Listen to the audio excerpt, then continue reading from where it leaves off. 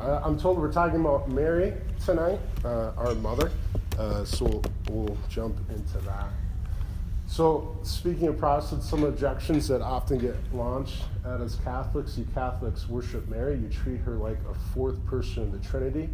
You Catholics kneel and pray before statues of Mary. You're worshiping idols. Or they could ask a question for them, why do Catholics pray to Mary? The Bible says that Jesus is the one mediator between God and man. So we'll come back to those objections later on. I'll just note, I know that I've read before and I've talked to people, Mary is kind of like, all the disagreements between Protestants and Catholics, Mary kind of like encapsulates it all. That's like the last, a Protestant sometimes when they're thinking about becoming Catholic, that where they're most hung up and the hardest thing to get over and to understand is Mary. And once they get that, then they come over. So we'll come back to these objections after we're done talking, see if they're true. So who is this woman? Gospel of Luke tells us more about Mary than any other book in the New Testament. Luke, at the beginning of his gospel, he's talking to this guy Theophilus. We don't know who Theophilus is, but he says to him, many people have undertaken to write about Jesus of Nazareth. So I too have researched this, and I want to write about it so that you know what you've been taught is true. So Luke is explicitly saying, I've done my research.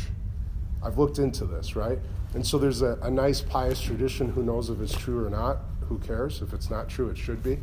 That's the category. But that Luke interviewed the Blessed Mother to ask her about the early childhood of Jesus. Mark doesn't say anything at all about Jesus being a child. Matthew talks about the Annunciation to Joseph and stuff. And then John talks about Jesus' divine origin. Matthew, Mark, and Luke will talk a bit about Jesus' earthly, human origin. And then John talks about his divine origin. In the beginning was the Word, and the Word was with God, and the Word was God, right? So Luke tells us more about Mary than any other gospel. She lived in Nazareth, which is Galilee, so here's the Holy Land. You can see Judah and Israel. That's all part of the Holy Land. But Galilee is up in the north there. You can see that tiny little lake there. Galilee is like subtropical, and so it's very kind of beautiful, mild climate. And life kind of revolves around Galilee, around the lake and fishing and stuff. And that's where many of the apostles lived, and so you hear the gospel stories of them being out on the water and doing their fishing and whatnot. She was probably really, really young when the Annunciation happened, 14, 15 years old. That's when a girl was betrothed to be married at this time. And she was a virgin betrothed to Joseph. Betrothal means the promise to marry someone. Their customs around marriage are a lot different than ours. When you're betrothed to someone to be married, you're considered for legal purposes to be married. So for all intents and purposes, when Mary is betrothed to Joseph, but before they come to live together, that's stage 2. Stage 1 is betrothal.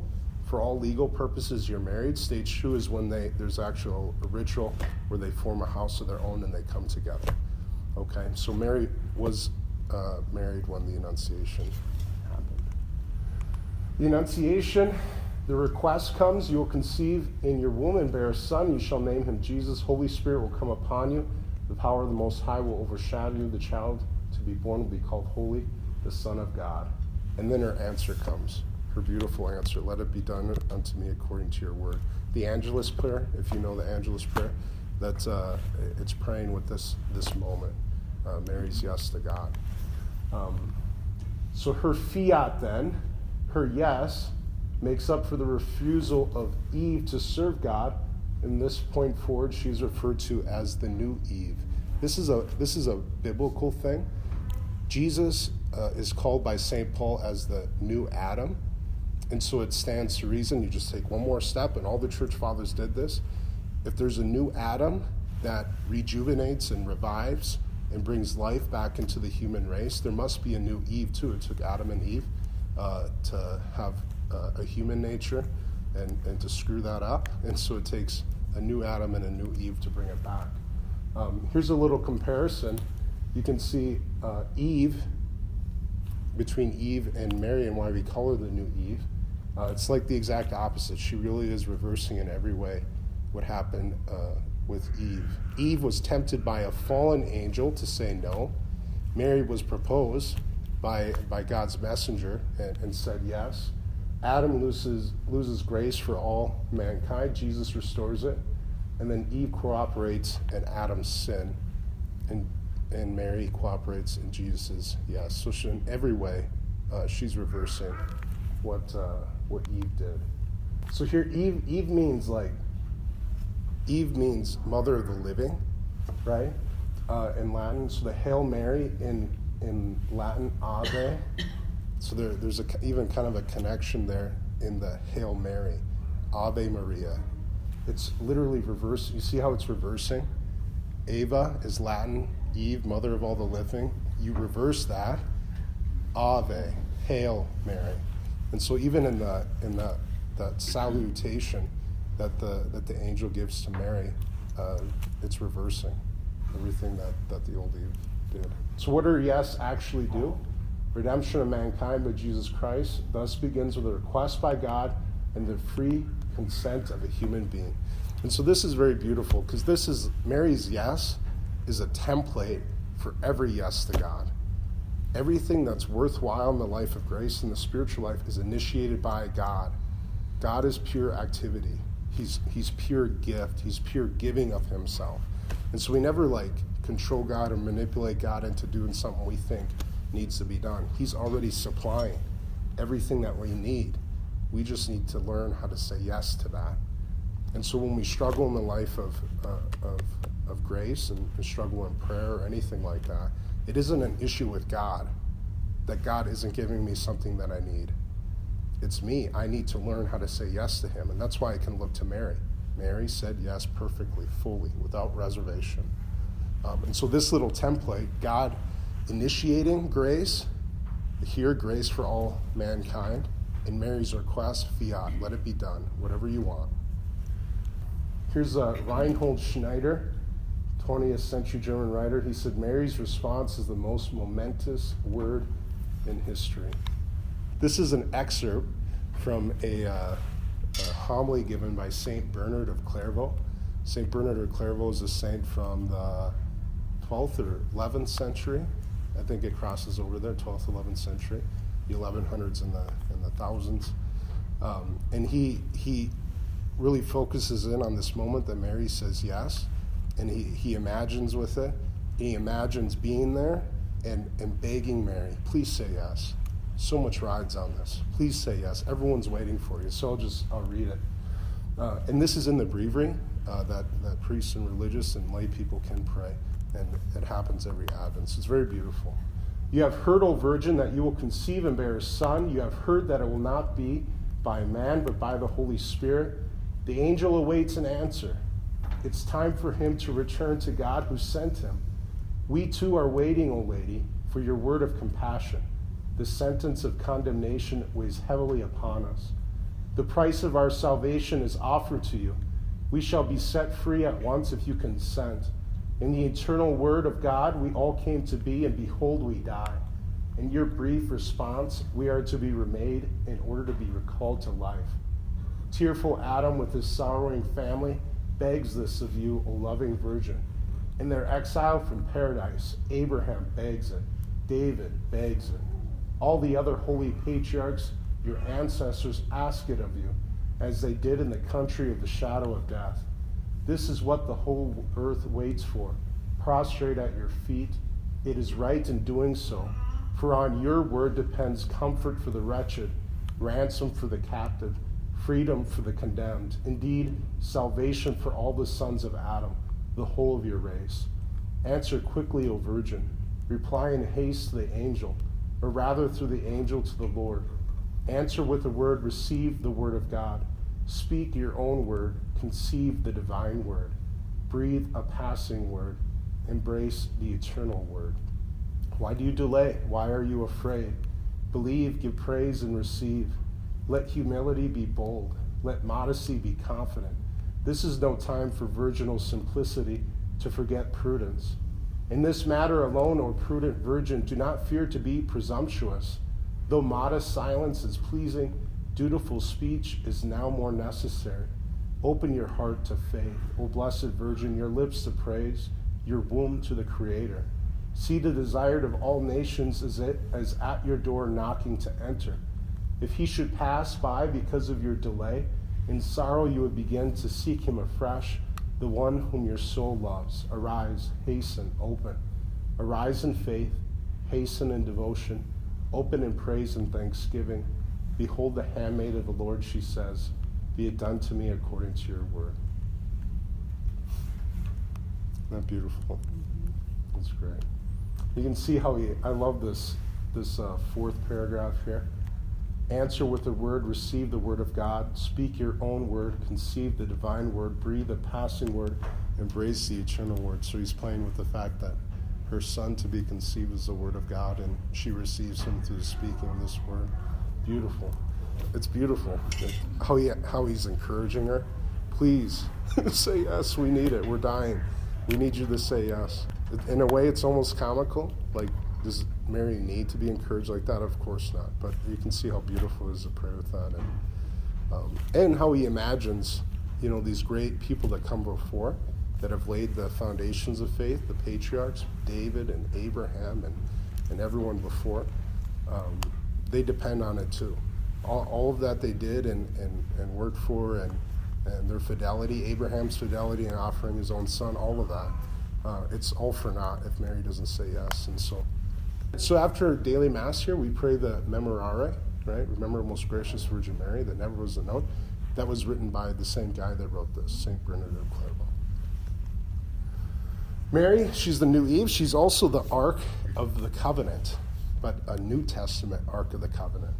The Ark of the Covenant was the place where the Ten Commandments were kept. So the Israelites, they're marching through the desert. They go up on Moses goes on Mount Sinai. He receives the Ten Commandments. And shortly after, God instructs them how to build this receptacle, exactly how he wants it. He tells them the exact measurements. He tells them, how to carve the cherubim, the little angels that are supposed to go on it, the materials they're supposed to use. He tells them exactly how to make this Ark of the Covenant, that they're to keep the Ten Commandments in. And so the Ark, it wasn't just like a box, God dwelled in the Ark in a unique way. And so the Israelites, when they went around with it, they went around parading with it and offering incense before it and worship before it. In the temple, they kept it. When they finally did build their grand temple to God, where true worship was offered to God from their perspective, they kept the Ark of the Covenant in there. David, one of the most important scenes from David's life and him becoming really the king, is when he brings the Ark of the Covenant out from this tent into Jerusalem home. And so the Ark is super, super important. And one little connection here, the Ten Commandments, called the Decalogue.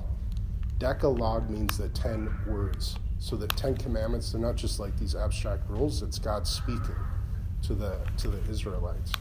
And so the Ark of the Covenant, unique dwelling place of God, but it also is the receptacle of the Word of God. That's where the words of God were kept that God spoke to the Israelites. So you can see how is Mary the Ark of the New Covenant? She is the dwelling place, the perfect receptacle prepared by God in this New Testament context for his word to dwell, for his word to be kept safe. So that's a very beautiful thing too.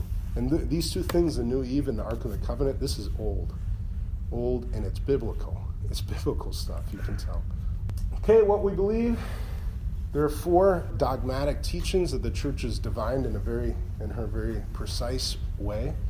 Easy acronym to use to remember it is DIVA. Mary is a diva. She is the divine mother. She's the Immaculate Conception. She's perpetually a virgin. And she's assumed in the heaven, body and soul. So Mary really is a diva. I don't know who came up with that, but they did well. It's easy to remember. So first, Divine Mother, we celebrate that feast we just did last week. A week and a half ago, January 1st, Mary is the Mother of God. The 3 of the 4 are the holy days of obligation. So there are 6 holy days of obligation. One we don't have to go. They move it to Sunday.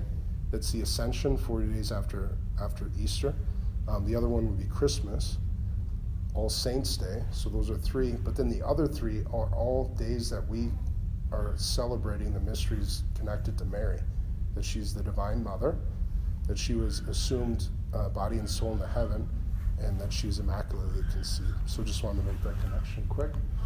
So motherhood in general, it's not a relationship to a nature, but to a person. My mother didn't give birth to this like abstract human nature, right? She gave birth to me, Jared Wolf, a whole person, right? Jesus is not a human person. He is a divine person, right? I think, actually, I know I did this last time I was here, the difference between that question, who, and the question, what. Jesus, if you ask who he is, he's a person, a divine person, Jesus Christ, the Son of God. If you ask what Jesus is, he's 2 things. He has a human nature, and he has a divine nature, right? And so you could do that with any of you. If I ask, what are you? You would say, I'm a human being, right? If I ask, who are you? You'd give me your name, right? With Jesus, it's a little bit different. If I ask what he is, it's complex. Human nature, divine nature. If I ask who he is, this one person, right? Motherhood is related to that person, right? Fundamentally, motherhood is about giving birth to this person. So when it comes to Mary, being the mother of Jesus, she gave birth to this divine person. There is no human person. There's a human nature, but he is a divine person. And so she is mother of this divine person. She's the mother of God. Jesus didn't become divine after his birth, right? But Mary didn't give birth she's not the origin of divine nature either, right? Nature, God existed before Mary, existed after, right? But this divine person being born here on earth, Mary was mother of that person. Therefore, since the person Mary gave birth to a divine person, she's rightly called the mother of God. There's what I just kind of summarized there, there's a history here. There's this bishop of Constantinople whose name was Nestorius. And he read the Gospels, and he would say, Jesus, sometimes it seems like we're talking about and we're seeing this human person. And that, he said, it was the Christ, the Messiah. And so when Jesus wept, when it says Jesus was sad, when it says Jesus was hungry, right? He said, okay, we're talking about a human person, and that is the Christ.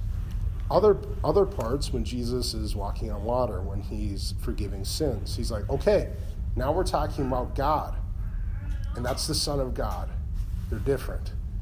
And then he said, therefore, this stuff that's going around, this pious stuff, where Mary's being called the mother of God, shouldn't do that. We should not call Mary the mother of God. She's not the origin of the divine nature. That part's true, right? But he said we can't call her the mother of God. We should call her mother of the Christ, mother of this human person.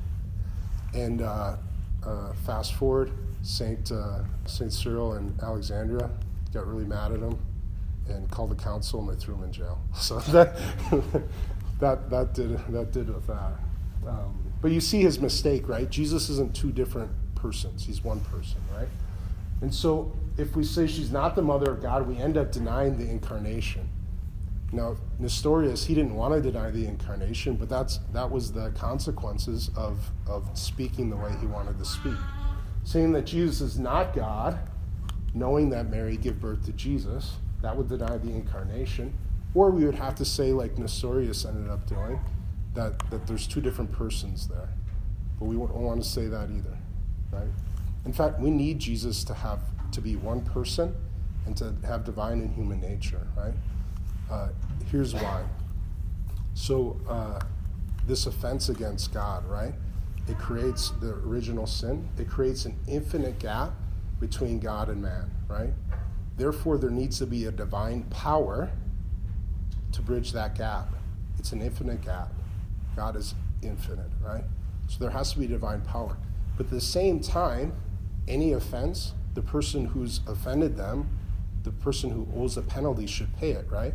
Therefore, there has to be a human being in some sense to pay this debt to God, right? Therefore, it makes the most sense that we would have our God-man, someone with the divine power who can bridge the gap, but also someone who can really say that he has a human nature and he's able to pay it for us, right?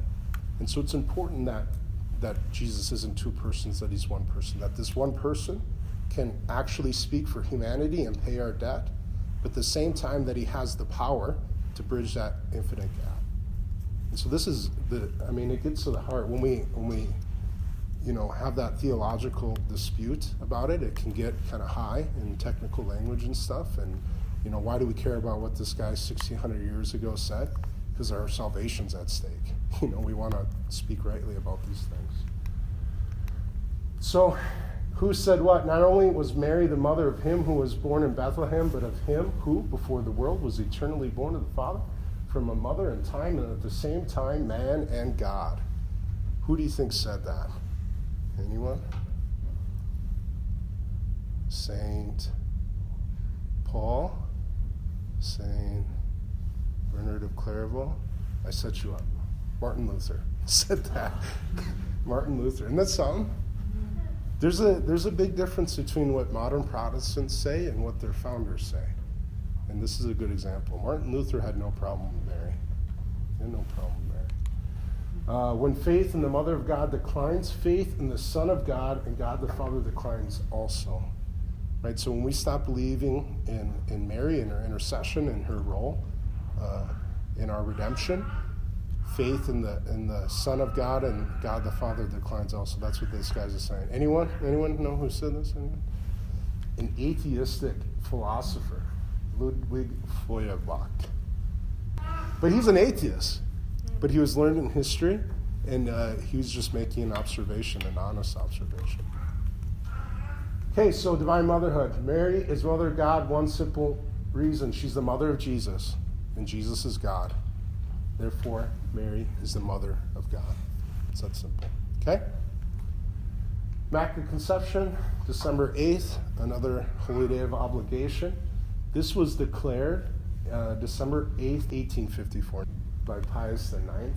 This is his exact verbiage that he used. The Most Blessed Virgin Mary was, from the moment of her conception, by a singular grace and privilege of Almighty God, and by virtue of the merits of Jesus Christ, Savior of human race, preserved immune from all stain of original sin.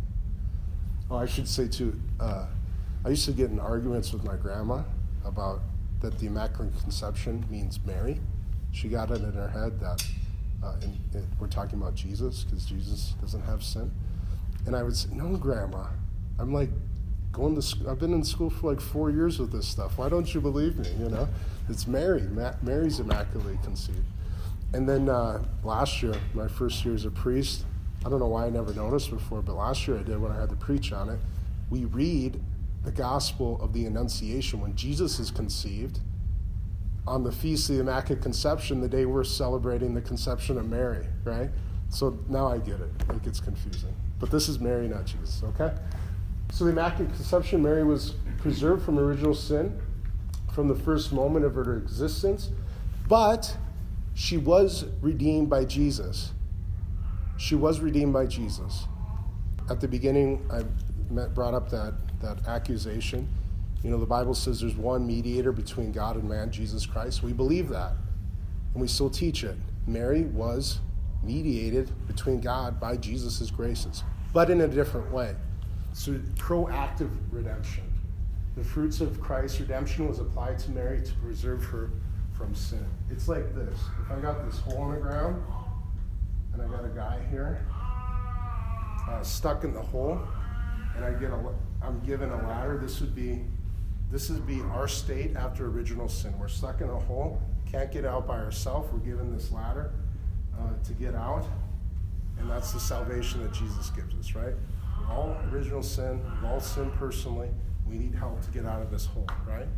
If you have another person, they're walking along, and then they're told, stop, there's a hole there. Don't go any further. I'm going to keep you from that hole, right? They're still saved by this favor, by this grace, right? But in a different way. They were prevented from ever going into the hole, right? This is how Mary was saved. She was still, original sin was still kept from her by grace, but it was kept from ever touching her ever. But for us, we fell in the hole, and then we were given the grace to get out. Why would Jesus do that for Mary? Why would God the Father do that for Mary? Because she was meant to be the receptacle of the Word of God. And so it's just fitting and makes sense that God would prepare the best receptacle that he could. And he did in Mary. Was this invented by the church? Like 1854, I'm not a historian, but that's like 1854 years after Jesus was born, right? Seems like a long gap. Where did this come from, right? The deposit of faith is the heritage of faith contained in sacred scripture and the sacred tradition, meaning everything that God wanted to teach and everything he wanted us to know for our salvation, he in fact deposited in the scriptures and in tradition in the apostolic age, meaning with the death of the last apostle, who was John, there's no more to be said. It's all been said in sacred scripture and sacred tradition. But that doesn't mean we understand it perfectly.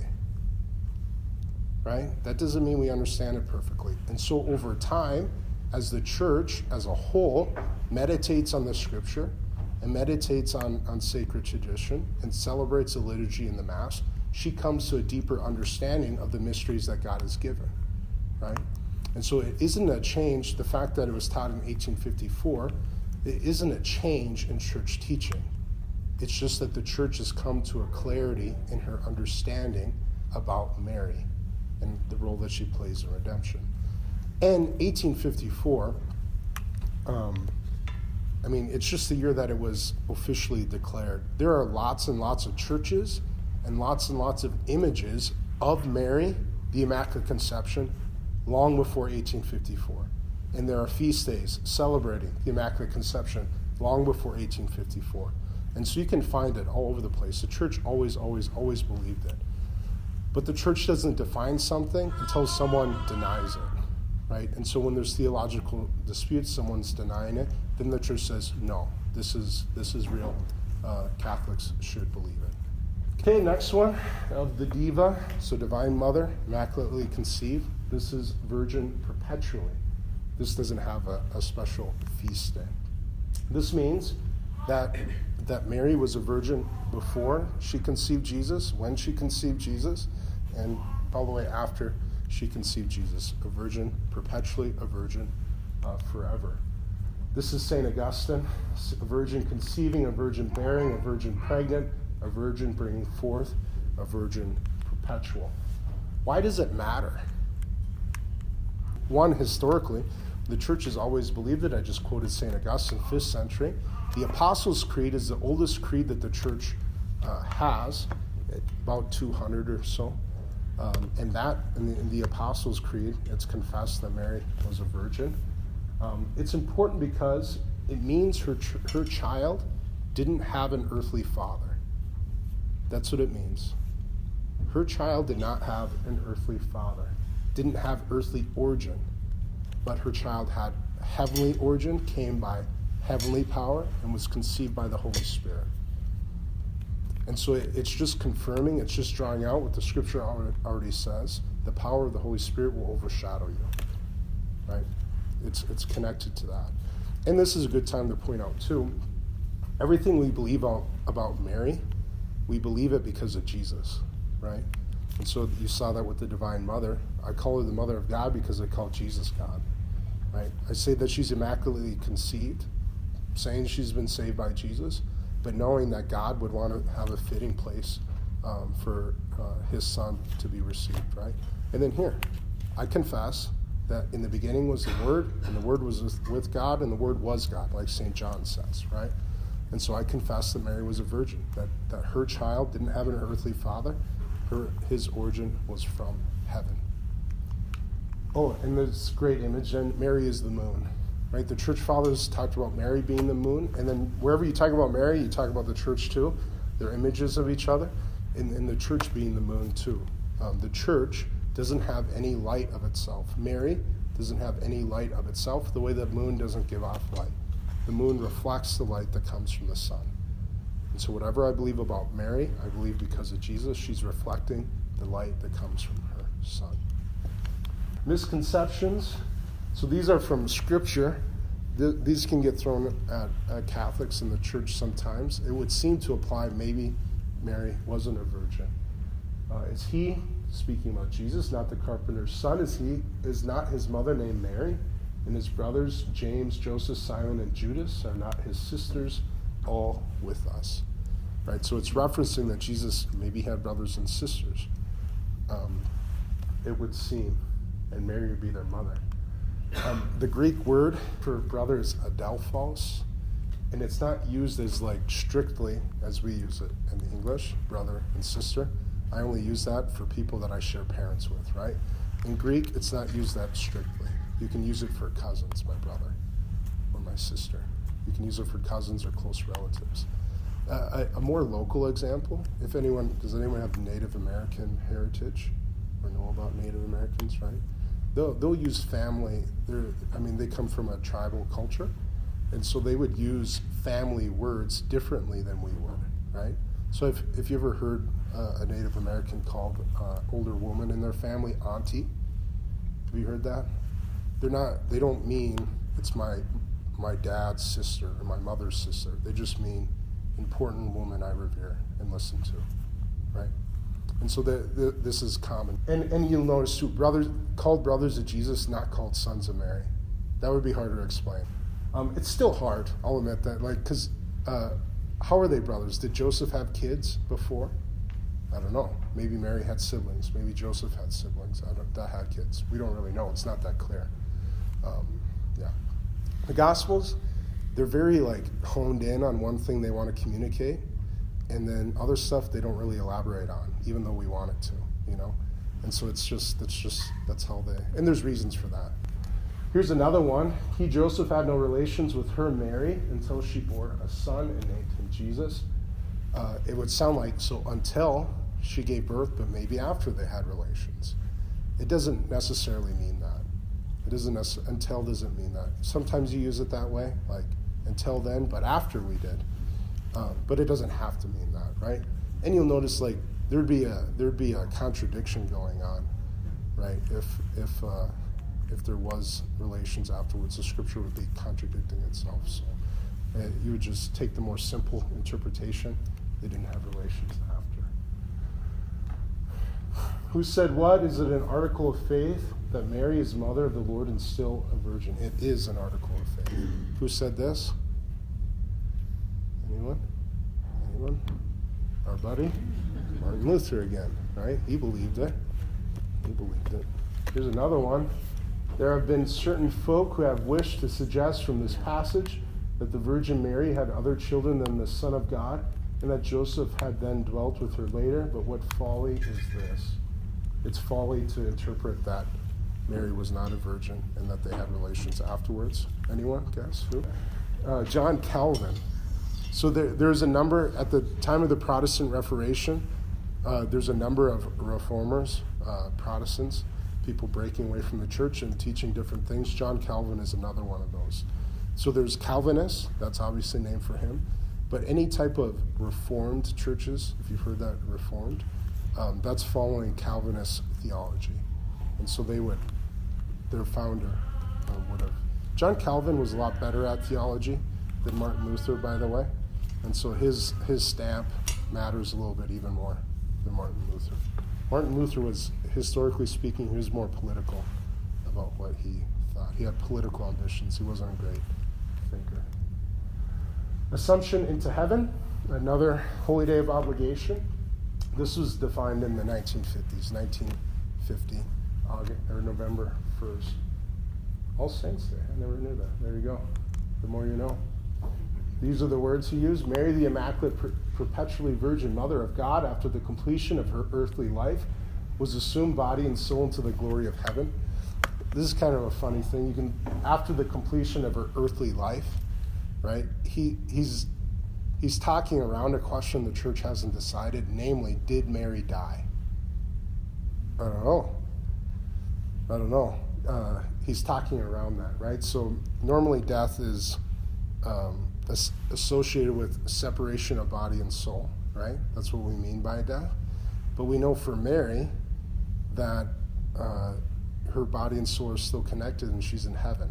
So it doesn't seem like she didn't die the way we died, right?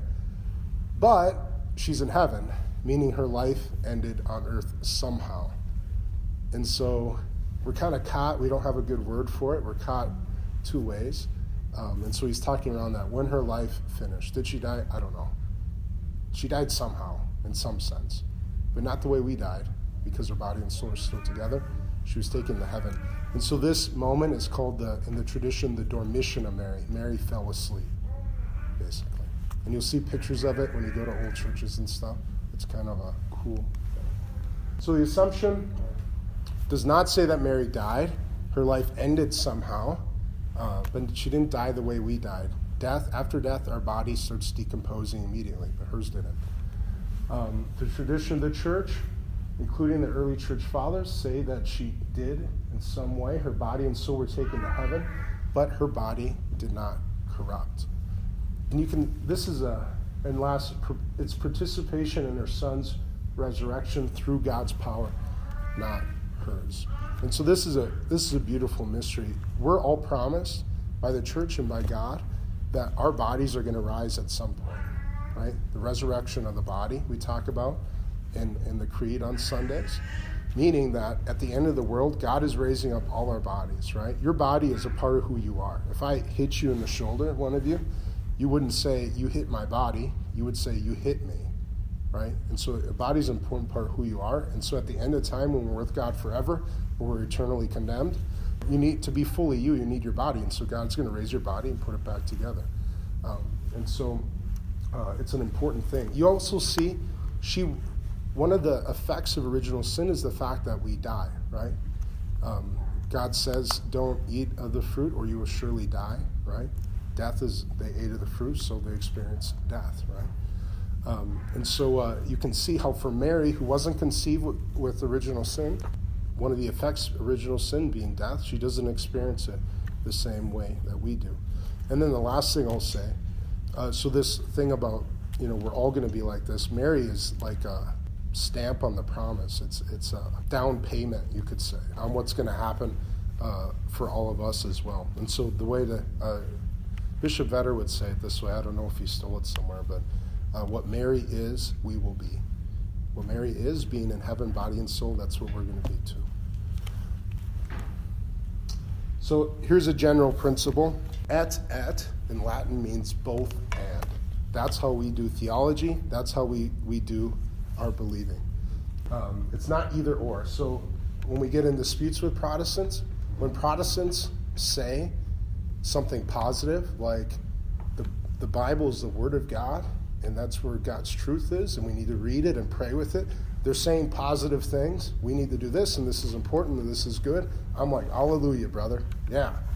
But not that tradition stuff. Oh, hold on. No, both and. So it's not this like, you got to pick one or you lose it. It's not this false dichotomy. It's both sacred scripture and sacred tradition. Either sacred scripture or the Eucharist, you got to pick one. Do they contradict? No, both. We want them both. Confession, either a private confession or a sacramental form with a priest, both. We want a private sacramental confession. There's some Lutheran churches that would still do a private confession. The Missouri Synod branch, the more conservative branch, some traditions would still do a private confession. But no, we want both. We want a sacramental confession through a priest. Either you love Jesus or Mary. No, both. We worship Jesus and we honor Mary. Pope Francis has this great way of saying it. Whenever you knock on the door of Mary, Jesus always opens. And so there's not an either or then at all. And in fact, devotion to Mary, true devotion to Mary, what always comes with it, greater love and devotion for her son, Jesus. I thought I'd show you some images. I like images. This is an icon of the Annunciation. You can see going on. It's a cool thing. A couple things to point out. I don't know if you ever thought about what was Mary doing when the angel came and rudely interrupted her. Anyone think about it? You thought about that before? Well, this artist, whoever wrote this, he thought she was doing her knitting, man. She was just doing her daily chores. You see in her left hand there? You see how she's holding these little crochet and with yarn rolled around it. Isn't that funny? I love that, because Mary was she was going in this person's imagination as he imagines what it was like for the angel to approach Mary. She was doing her daily chores. She was going about God's will in her life that day, and then the angel came and interrupted her. So you can see she's supposed to be kind of in this surprise, Another cool thing going on, you can see how she's dressed. There's blue underneath, and then she's clothed in red. In iconography, especially in other forms of art, colors are symbols for things. And so in some sacred art, blue would represent humanity, and red would represent divinity. And so Mary, underneath, what is she fundamentally? She's clothed in humanity. She has a human nature. But through God's grace, she is divinized. She's made like God. And so she's clothed on the outside in red. In my classroom, I have an icon of Jesus, and he's clothed the exact opposite. He's wearing red, and on the outside, his cloak on the outside is blue. And so Jesus is the exact opposite. He has a divine nature. He's fundamentally divine. He's a divine person, and he took on, like a cloak, he put on himself humanity. And so that's the symbolism there. And that's all I'll say about that. You can see the Holy Spirit overshadowing her and whatnot. You also see Mary's humility. Her head is inclined as the angel approaches her, that sort of thing. Here's a cool picture I found. You can see on the right the Annunciation going on in much the same way. The angel is approaching Mary. And I should say, too, even in Luke, when Luke talks about the angel Gabriel coming to Mary, it's like a weird thing, what's going on. Normally when angels come in the Bible, the people are like struck with fear, or they're struck blind, or something like that, right? And so for the angel to come to her, and not only is she not like on the ground cowering or anything, the angel actually like greets her with respect, Hail Mary. And you can always see that in art with the angel kind of bowing and stuff. But on the left there, do you see on the left, it's blurry. Wait, who's that on the left? Adam and Eve, right? And so this is a nice picture to show that contrast. Adam and Eve being ejected from the garden, it's blurry, but there's an angel above them ushering them out, making sure they go, and that's being reversed on the right. Or this one, what I just talked about, you can really see it here. This is a famous picture of the Annunciation. You can see how low the angel gets, the kind of reverential fear with which Gabriel approaches Mary. And then one more, I like this one. This is a more modern one. But you can just see Mary. You can really tell how young she is here, 14, 15. And she's just sitting in her room praying. So rather than doing her daily work, she's just sitting in her room praying, and then this light kind of appears, So this is a different way of imagining what happened.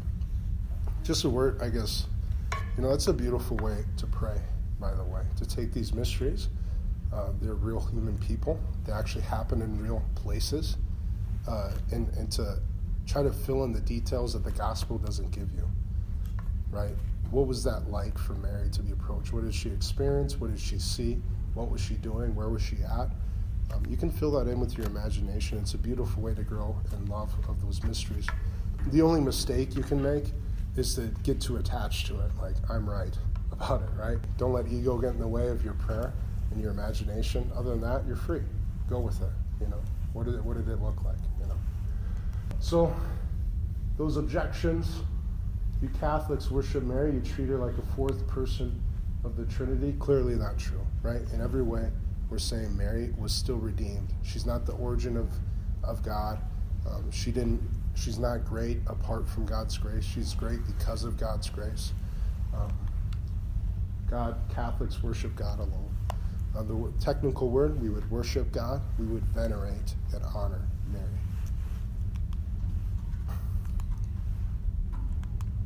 Catholics would pray before statues of Mary, you're worshiping idols. When we look at statue painting, whatever, from the Bible, we're not worshiping those things. We're using them for our imagination, like I've talked about, and they're reminding us and helping us keep in our mind and in our heart the saving deeds and the saving words of Jesus. And it's just the same. It's a human thing. That's what's great about being Catholic. It's so human. It knows human nature. It knows how we work. If you love someone and you don't see them on a daily basis, what do? You put their picture in your wallet. That's not an idol. It helps keep their memory and what you love about them present for you. I should say too, so it keeps us in imagination, and it helps us teach. Like I kind of showed that with that art.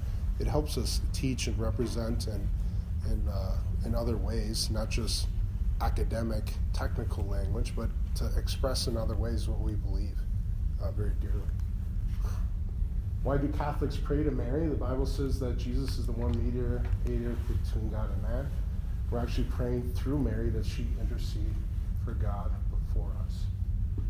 James, again, the Bible's on our side. The fervent prayer of a righteous person is very powerful. James commends us. And this is from the New Testament, the Epistle of James. James commends us to seek the prayers of others. And we do that, again, human. We do that very naturally. When I'm in trouble, I go to people, I tell them about it, I ask them, please pray for me before God. So it's very, very natural. Mary's the most tender mother of the human race. She's the refuge of sinners. But I just want to point out here, Mary being perfect, it can happen in some people's imagination that Mary is this perfect, exalted one, so high up before us, I can never access her. I can never, approach her. Mary's perfection is not an obstacle for us going to her. It actually makes her more available to us. It makes her more like us in a sense, because she's what we want to be. So her perfection, not an obstacle to us, not a reason not to go to her. It's precisely why we should go to her, and it's precisely why we can feel close to her. Holy people are not self-centered. They're not focused on their own needs. They're focused on other people, what they need. And so her perfection makes her more available to us, not less. I think John Paul II's Episcopal motto, to Jesus through Mary, that's a good life motto to have, to Jesus through Mary. Take her as your mother, as a sure guide to Jesus.